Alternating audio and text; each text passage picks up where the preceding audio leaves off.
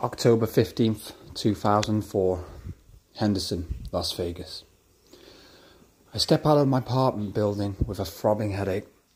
I know the Ball Plaza opening is going to be one massive ball ache. Regardless, I put my hand in my coat pocket and pull out my car keys, not knowing that this journey would change my life forever.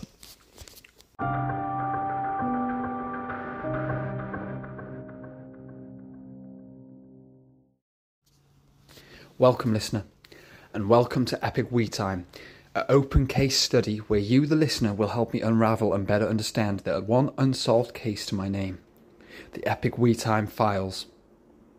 For the past 17 years, I, Gary Lincoln of Henderson, Las Vegas, have been trying to track down and bring to judgment a man whose status of celebrity has been destroyed by his own vile acts of urination. And today I'd like to discuss the day this man's not-so-private urination game came to suffice.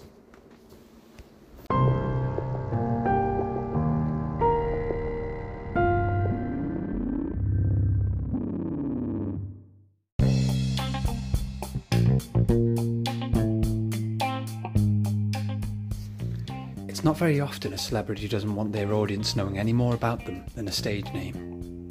And when you do learn of a celebrity that's so mysterious, you dig up whatever you can find online to learn more. Humans are drawn to the mystery and elusive tendencies of these celebs. As a professional, well-trained PI, these traits draw me in even more.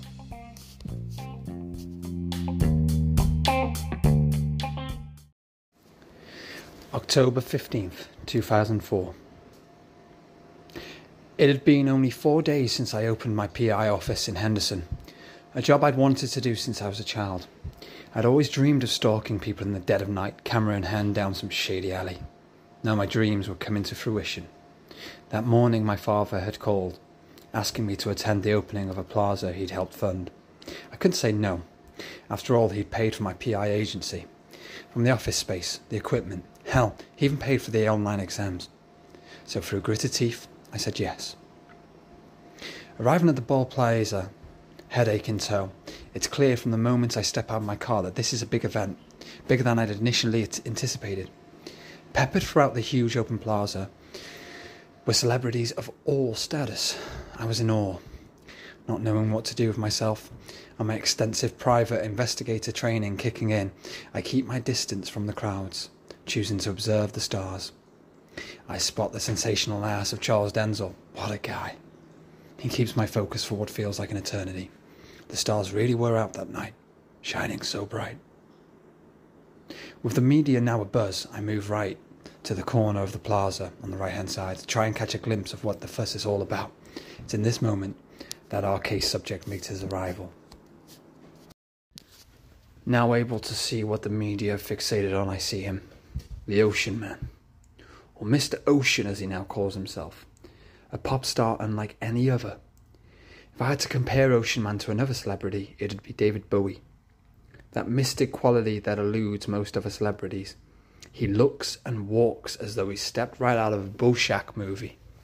He walks towards a few of the reporters and proceeds to interact with them behind what can only be described as a child's octopus mask.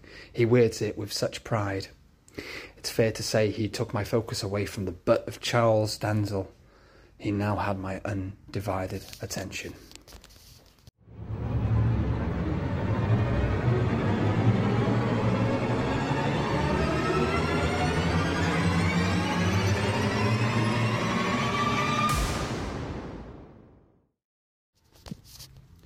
The rest of the night fades away so quick, with drinks flowing and the idle chatter of a better neighbourhood. False statements aplenty, of course, with the lies falling so easily from the mouths of local councilmen. It's at this point my crippling anxiety finally takes a hold of me. All night I'd been fine, cautiously keeping my distance, but yet still interacting with my fellow attendees. I had to get away, get some distance between myself and the crowds of people. Stepping out from the plaza and onto the street in front, I decide as the panic attack reaches its peak to hide away down the alleyway of a local nightclub, Lucas C, just down the road. There I can catch my breath, I say to myself. There I can reevaluate my current situation. As I turn to head down the alley, I hear something. A sound so unsettling that I had to stop dead in my tracks. That unmistakable sound of urine hitting cold pavement, the sound millions of drunk college kids hear every night.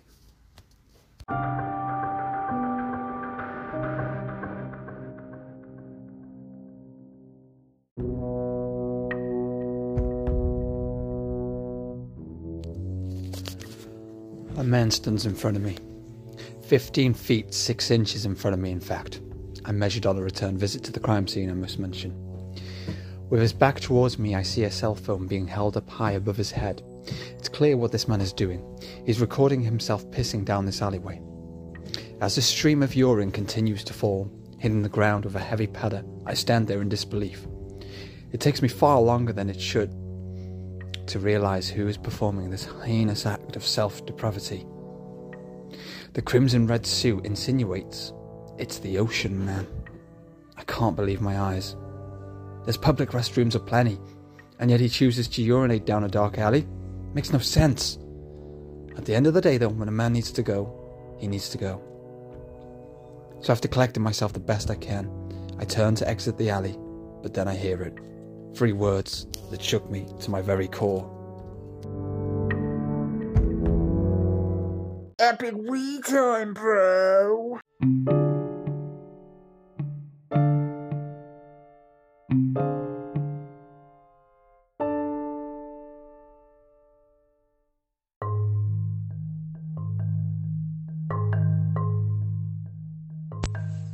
Epic we time.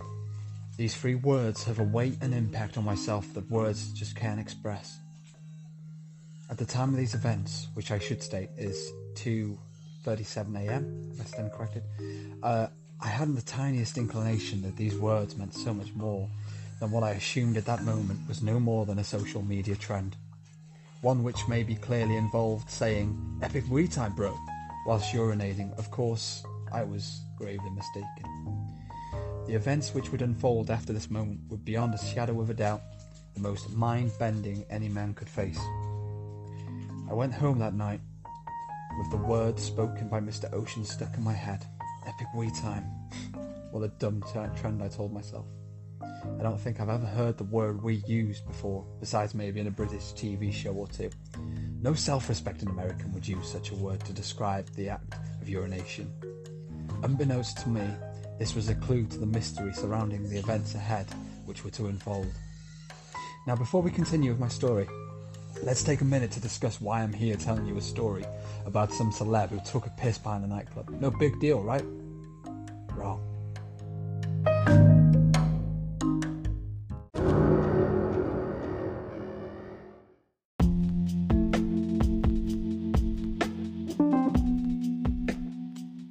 Over the course of the past 17 years, I've been trying to track down a man who urinates publicly.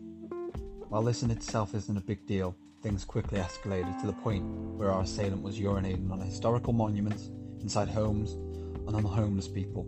Anywhere that you deem as reckless, dangerous, or risky.